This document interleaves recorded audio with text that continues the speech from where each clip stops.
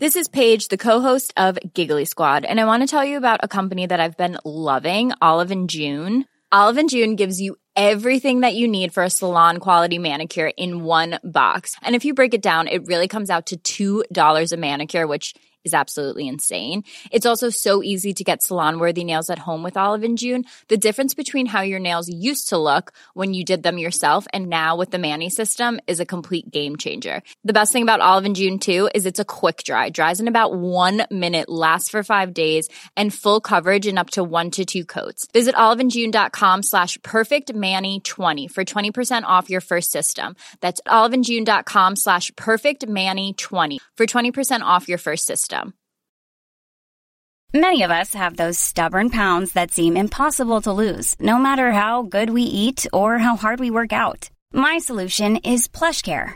PlushCare is a leading telehealth provider with doctors who are there for you day and night to partner with you in your weight loss journey. They can prescribe FDA-approved weight loss medications like Wegovy and Zepbound for those who qualify. Plus, they accept most insurance plans. To get started, visit plushcare.com/weightloss. That's plushcare.com/weightloss. Welcome to Talking Business, a podcast produced in Melbourne, Australia. The podcast is available on the Acast app, the Apple Podcast Store, or wherever you go to get your podcasts. There's never been a faster or easier way to start your weight loss journey than with PlushCare. PlushCare accepts most insurance plans and gives you online access to board-certified physicians who can prescribe FDA-approved weight loss medications like Wegovy and Zepbound for those who qualify.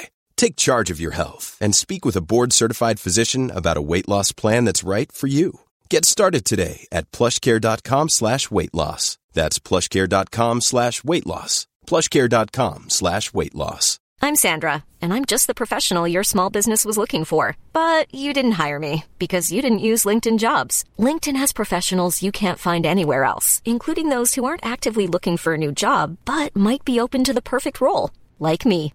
In a given month, over 70% of LinkedIn users don't visit other leading job sites. So if you're not looking on LinkedIn, you'll miss out on great candidates like Sandra. Start hiring professionals like a professional. Post your free job on linkedin.com/people today. I am Leon Gettler. My job is to review and monitor the week's news in business, finance and economics. I bring it all to you every week. This is episode number 13 in our series for 2018, and today's date is Friday, May the 11th. And it's been a big week, with Australian Treasurer Scott Morrison bringing down his third budget, and of course I'm going to look at that. But first, I'm going to talk to Dr. Marguerite Evans-Galea, a scientist, executive and entrepreneur. She is Executive Director of the Industry Mentoring Network in STEM with the Australian Academy of Technology and Engineering. Dr. Evans-Galea has led international research programs in cell and gene therapy for genetic disease, and she'll be talking to us all about how Industry Mentoring Network in STEM works and what businesses can get out of it. And then I have a chat with RMIT economist Professor Sinclair Davidson, analysing what's gone into this year's budget. But first, let's talk to Dr. Evans-Galea. Marguerite, tell us about Industry Mentoring in STEM. The Industry Mentoring Network in STEM is a flagship initiative of the Australian Academy of Technology and Engineering, and it marries up a PhD student early in their career, early in their studies, a senior level industry leader. So how does that work exactly? So it's a 1-year mentoring program, and so the student and the industry leader will meet for an hour a month, thereabouts, over the course of a year. And during that year, they'll talk about a range of different topics, career related, it could be skills related, it could be about different types of careers that are available in industry, the landscape of industry. And we also host 5 state-level events to facilitate broader networking amongst the entire community, so with our mentors and our mentees. So which industries are affected by this? But the key industries that we focus on right now, thanks to funding from our Industry Growth Centre partners, MTP Connect, NERA and METS Ignited, we currently focus on the medical, technology and pharmacological areas, as well as energy resources and minerals resources. These are all the very important industries, aren't they? Very key industries, and what's really exciting is the growth industry. How many PhD students are involved in this, and how long has this been going on for? So it started as a small pilot in 2015 and 2016, and it was trialled in 3 different states: Victoria, Western Australia and South Australia, in the different discipline areas. And it was such a success, and the survey data said so, that we decided that we had to apply for funding, and so it was awarded a large grant through MTP Connect to broaden the medical technologies pharmacological program nationally. And so that's what we've been busy doing over the last year, of the 2017 period. And so now we are national. We are on offer in every state, which is really exciting. That's a major milestone for us to reach, where we can say to universities, would you like an industry mentoring program? And so national level, we are over 200 PhD students and 200 industries. So how do you pair them up? So, yeah, it's a tough job, and you've got to do it carefully. You have to really think about it and do it in a way that's informative, but also in a way that you feel the student will get something out of it, as will the mentor. Because we want this to be a win-win relationship. It's very much a professional setting that they're set up in, and so we match with a committee looking at the mentors and the mentees, and we look at what skill sets there are, what areas of interest there are, and we do our best to match very carefully. The idea of having a committee is that the 2 IMNIS staff on that committee know the mentees really well, because we've been through all of their expressions of interests and applications, and we talk to the universities. But then we have 2 senior level leaders who know the mentors really well. So it just allows us to get a bit more information about these people and whether it might work or not. What do the mentors get out of it? That's a great question, and it's one that a lot of people ask, because they are completely volunteering their time. These are really generous leaders that are sharing their time, their expertise, their energy.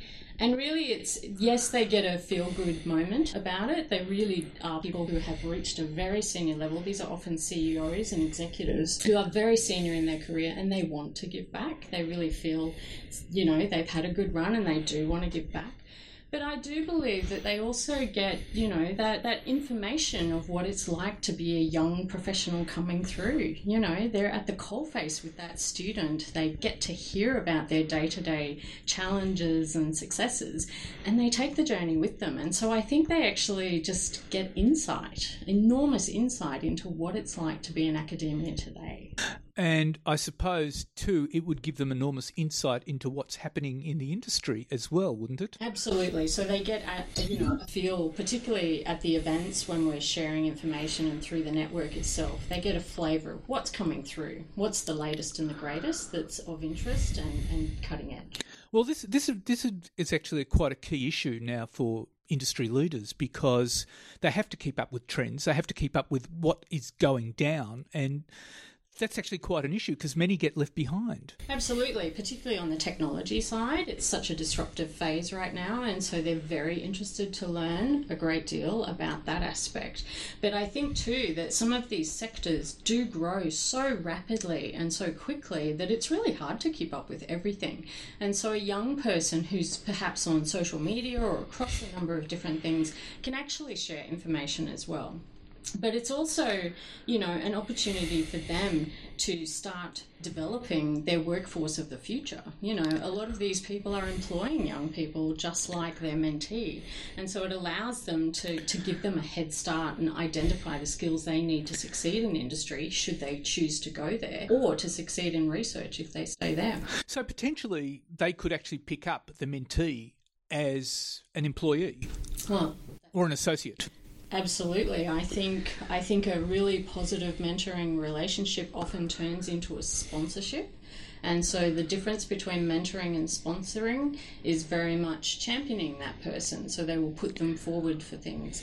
And so once someone has become a sponsor for a young person, they will often, open their door for opportunities. And it could be either within their own organisation, and we've certainly had examples of that, where a mentee has then gone into their mentor's organisation to work after the program has finished. Or it could just be connecting them with a colleague who they strongly recommend and opening a door there.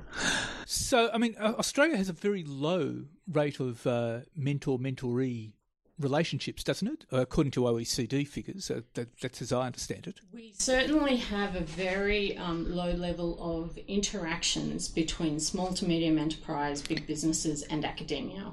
And so that's why I see the Industry Mentoring Network in STEM as a game changer, because you're starting relationships between people. People make research and innovation happen, and you're starting that relationship really early in a young person's career. And so they're able to then access that network at any point in their future career. If they stay in research and within academia, and they want to engage with industry for a collaboration or to scout ideas, they can. They know how to do that. We've given them the skills and the confidence to reach out and have that conversation very easily, but importantly, the network. They can also then, if they find that they want to transition into industry for a career, it's much, much easier for them because, again, they can access that network, but they also have the confidence on how to do that and where they might like to go. Oh, this would be also quite good for universities too, because it would give them much greater, closer linkages with business. Universities that have taken up the Industry Mentoring Network in STEM have demonstrated visionary leadership, in my opinion. They have really just said, yes, we're going to help develop our young people and our students of the future, our STEM leaders of the future, but we're also going to access this incredible group of industry leaders. You know, universities benefit as well, and they see that opportunity there where they just get, it's coming back to people and those connections. And once you have that contact, they can connect you with someone else. Just like a spider web, you can head out into the network. And so, yes, universities are very keen to come along to events and network with industry mentors at every single event. There's often a representative or 10 from the university as well. We also encourage the students to connect their PhD supervisor with their industry mentor at the third event. And so our third event of the 5 is all about STEM careers. And often a PhD supervisor in academia will express that they don't know anything about the careers in industry because, rightfully so, they're an academic. And so we bring them along to that event and invite them along to try and educate them as well. Well, the beautiful part about that is it creates better supervisors. It actually facilitates their growth as supervisors and expands their reach and networks. It's a win for the mentee, a win for the mentor, and a win for the university all round.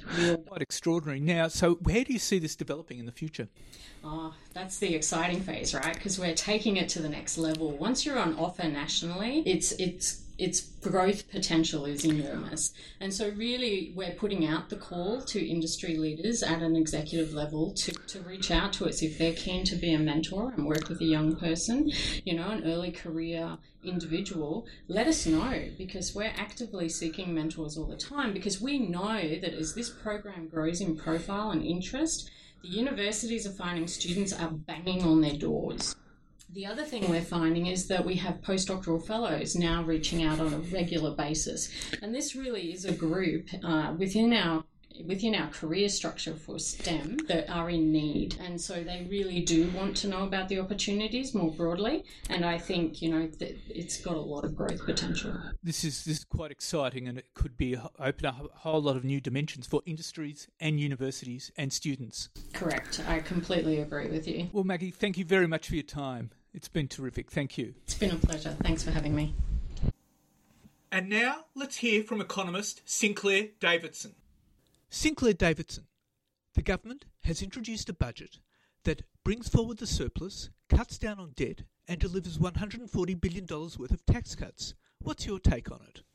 I think it's a very interesting budget. It's a very liberal budget.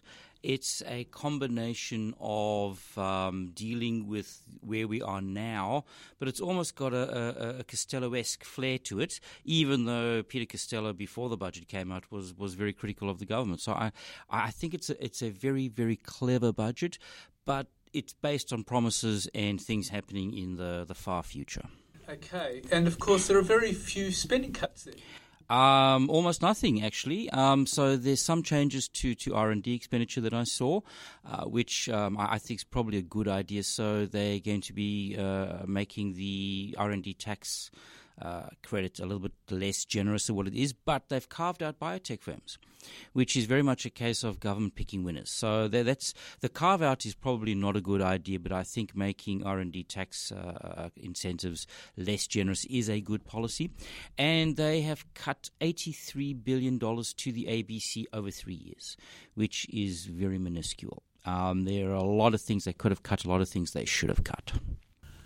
Such as? The NDIS is unaffordable. Government spending on national security is unaffordable. The increase in border security for checking security on parcels is a waste of money as far as I can work out. I suspect it's got more to do with their wanting to increase GST on foreign goods than is actually to do with national security. So those sorts of things, I would have cut more money out of the ABC. This is an organization which should be moving to a more sustainable self-financing model than simply relying on government largesse.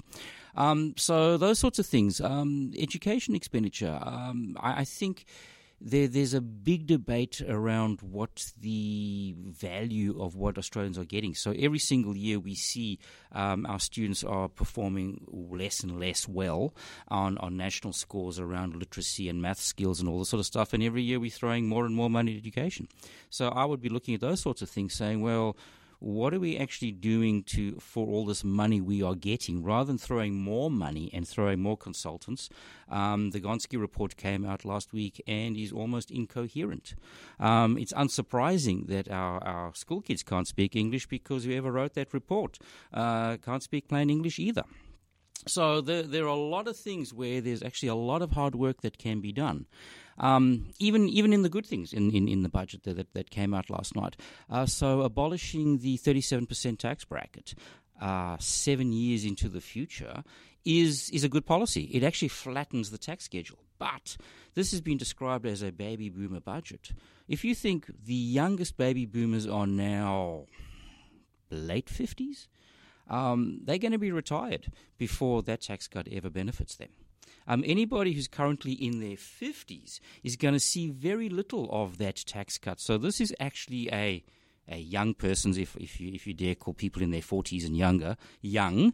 This is actually a young person's tax cut, not an actually baby boomers tax cut. So I thought that was particularly interesting. But what I do like about the budget is not so much the gory details, because we can always argue around the gory details, and of course it's all got to get through the Senate, so there's going to be a lot of changes. But to the actual structure of the budget. What's interesting about the structure of the budget is two things. One, they've put a cap on tax revenue of 23.9%. And two, they've promised to abolish the 37% tax bracket, which is going to make the tax schedule a lot flatter, except for people who are on the very top tax bracket. Now, we can't actually end up, which now the settings are for, we can't actually end up with a two-step tax system where one is at 32% and the other one is at 48 or 47%, depending on how you want to count various levies. So at some point, a future government's going to have to give some thought to lowering that top tax bracket as well, or increasing the threshold so high that it affects very, very few people. So there's actually some tough political decisions down the line that actually are baked into what was said last night. And it's going to be very interesting to watch how that all unfolds. The other thing is the 29.3% tax revenue of GDP limit. Now, there's been a lot of talk in the media that this is an arbitrary number, and it's probably completely arbitrary. It's probably no better than 24% or 23.8% or whatever number you want to pick. But what I like about it is that the government has actually picked a number. And they've actually also want to bake into the community an expectation as to how much tax revenue the government is going to be raising. And this creates what the Nobel Prize-winning economist James Buchanan used to refer to as a tax constitution, whereby people can form expectations about what's going to happen in the tax system in the same way we form expectations what's going to happen in the political system. And generally speaking, most countries don't have tax constitutions. We started making a step towards having a tax constitution when the previous Labor government brought in the debt ceiling. Of course, the first thing the incoming Liberal government did in 2013 was abolish the debt ceiling. But I think a debt ceiling combined with a tax revenue ceiling would actually be a good step towards sustained, responsible financial behavior by government. The big elephant in the room, of course, is what is the opposition leader going to say on Thursday night? Because as I've been arguing for some weeks now, the next election is a tax policy, budget policy election. And I think the opposition also have some very interesting ideas as to what can and should be done in that particular space. So I think it's going to be very interesting. After last night, the structure of the budget is very interesting, and I think it's going to be very interesting how the opposition leader responds on Thursday night. It's interesting, we say it's an election budget, but as Michael Pascoe put it today, to use a technical term, $10 a week is bugger all. And how much of that is going to affect the voters? I suspect it's not going to affect the voters very much at all. This is all about image and all about perception and all about the notion of having a plan. $10 a week in the grand scheme of things here or there is not even going to be noticed. I think that's probably 2 coffees. It used to be a coffee and a milkshake or a sandwich and a milkshake tax cut. I think we're down to 2 coffee tax cuts. But I think it's the image and the perception of being on top of things, which brings me back to my initial point that this is a Costello-esque kind of budget in terms of it gives a broad vision, a perception of the future. There's a plan. For the last several years, budget nights have always been kind of characterized by not really having a plan, by not really knowing what we want to do next or where we are going. I think the government is now telling a good story. The economy is doing well, revenues are rebounding, and we have a plan to cut taxes. Of course, in 7 years' time, which is 2, maybe 3 elections away. But nonetheless, this is a stick-with-us plan and we will deliver. And the narrative is also already been set up, harking back to Paul Keating. Paul Keating promised tax cuts on the Never Never and reneged, but we won't. That's the story that they're putting up, and I think it's a story that actually may work well. I haven't heard too many people complaining or squealing just yet. I think people are intrigued. People are interested where it's going to go. The opposition, of course, have complained, and other political parties, but that's actually their jobs. And I think that this does put the opposition leader on the spot. He's going to have his thinking cap on and telling us a story on Thursday night, because the government have articulated a clear pathway. And, of course, the other elephant in the room is events. I think the expression was events, dear boy. If the economy doesn't continue to grow after next year at 3.75%, if things do go horribly wrong, if there are external shocks to the world economy and so on and so forth, all of those things are outside of the government's control. But what the government is saying, the things that we can control, this is what we want to do. And it's full steam ahead. So I think people like the having a plan, having a vision, having an idea of what to do. The interesting part, of course, is that the projections of wages growth are far more optimistic than what the Reserve Bank has. Yes. I'm not overly worried about that sort of thing. The government has a plausible story around there. Their view has always been that company tax cuts are going to eventually materialize in wage growth. Now, not immediately, but certainly over time. And that's more or less what economists would predict as well. Over time, corporate tax cuts will manifest in wage growth. And that's also a trigger to the Senate. If you want to see this kind of wage growth, you have to give us our tax cuts. Whether or not this will happen fast enough to get the government out of any difficulty, I can't necessarily say. But I have to say, I suspect both the Treasury and the RBA are wrong on their forecast of wage growth. They're just wrong in different ways. But I think bureaucrats are particularly bad at forecasting the future, along with everybody else. So I tend not to pay too much attention to the very front bit of the budget. Always tells us the economic forecast and what's going to happen. I tend to not worry too much about that. But what's actually what the government is doing about things that they can plausibly influence, and wage growth is not something government can plausibly influence. They've got to pick a number and run with it. And I think that's what they've done. So, Sinclair, in summary, the budget is a very clever document pitched at voters for the upcoming election. But the uncertainty is about, as you put it, events. Events, dear boy. It was Harold Wilson, I think, said events, dear boy. And, of course, a week is a long time in politics, and a year is a long time in politics. Even from the MyEFO, we've seen big changes, and that was just before Christmas. So in 5 months, we've had big changes on the upside, and the government have been very quick to capitalise. And, of course, that's what they would do always, so that doesn't surprise me. But it's intriguing, it's interesting. It's a stick with us, and this is what we plan to deliver over the next 7 years. And, of course, now is the selling.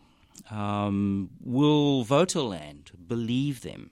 Or as Graham Richardson always says, the mob. And one of his great comments is the mob always finds you out. So the government have articulated a plan, and it's whether or not they can plausibly implement this plan and plausibly sell this plan. But in the meantime, it's very intriguing and interesting. Well, Sinclair Davidson, thank you very much for your analysis. Thank you. So what's happening in the news? Well, the federal government's election budget hands out $140 billion in income tax cuts over the next decade. The budget locks in a surplus within 3 years and forecasts a massive reduction in debt before 2030. The budget's centrepiece is a 7-year tax plan rolled out in 3 phases, providing up to $200 a year for low-income earners and up to $530 extra a year for people on middle incomes. For higher earners, the income bracket is listed from $87,000 to $90,000 before they start paying the 37% tax rate. The government plans to abolish the 37% tax bracket completely on the 1st of July 2024 and lift the top threshold to $200,000. This will see 94% of the workforce earning between $41,000 and $200,000 paying just 32.5 cents in the dollar.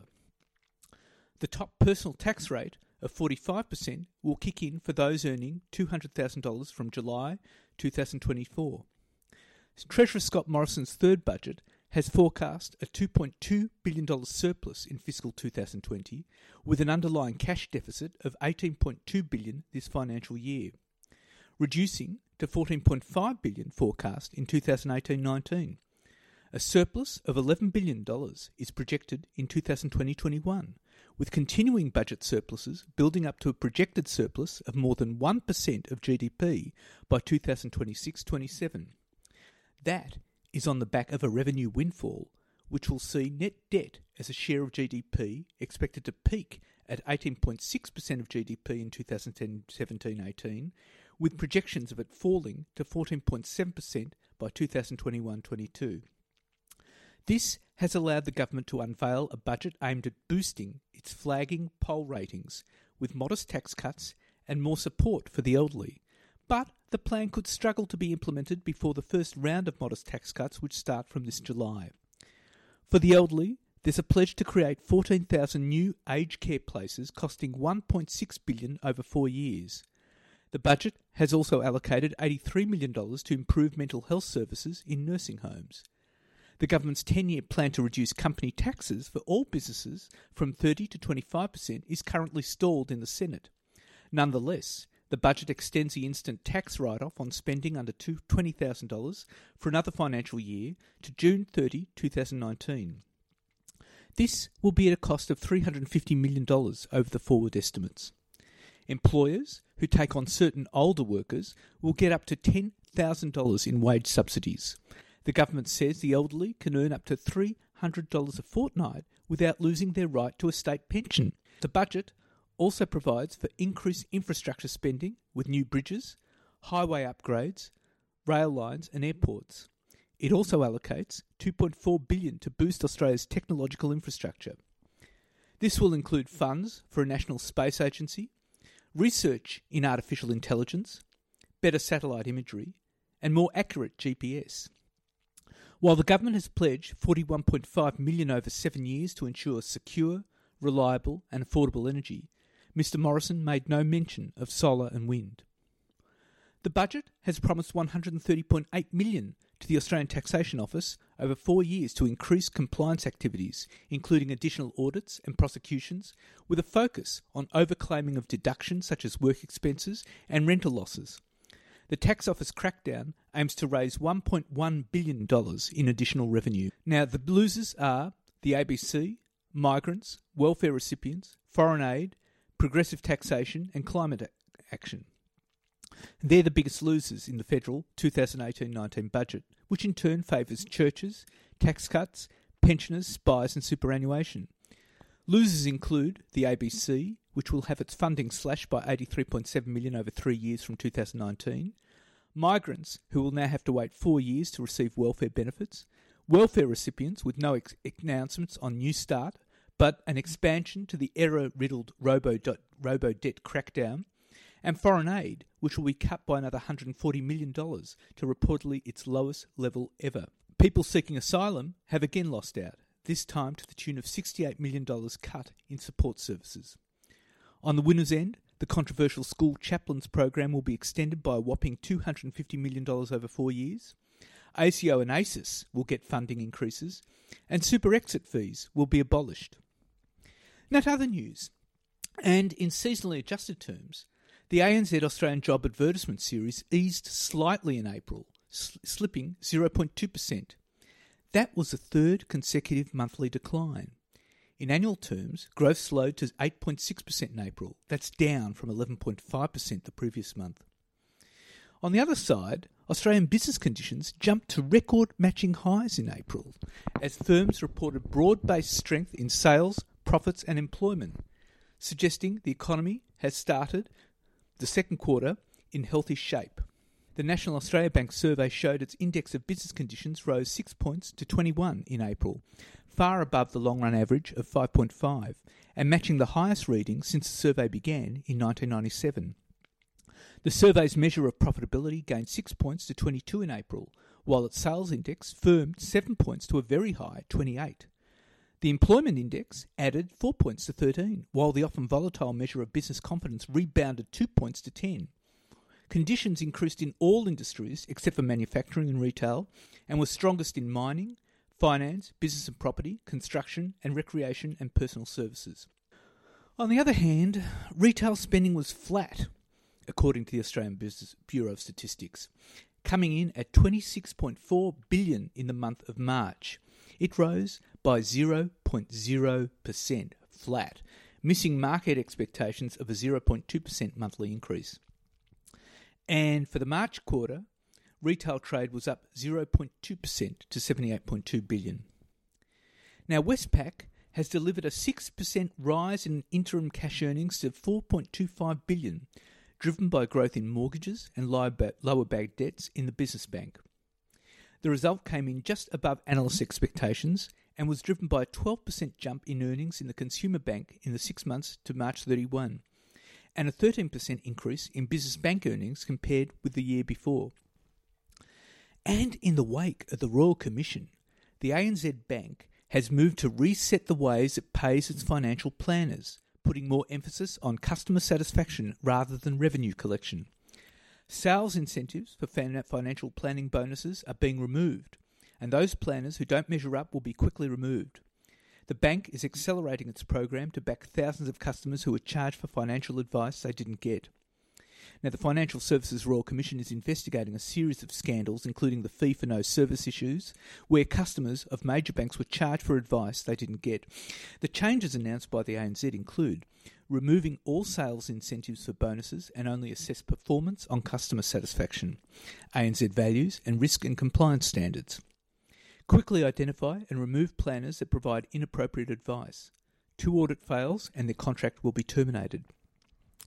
Employing only new planners with a relevant undergraduate degree and industry certification, and requiring existing planners to be enrolled in further necessary training by January 2019. Committing to completing compensation on about 9,000 current inappropriate advice cases by the end of the year. And finally, offering an advice review at no expense for any financial planning customers who may have concerns about their current financial position.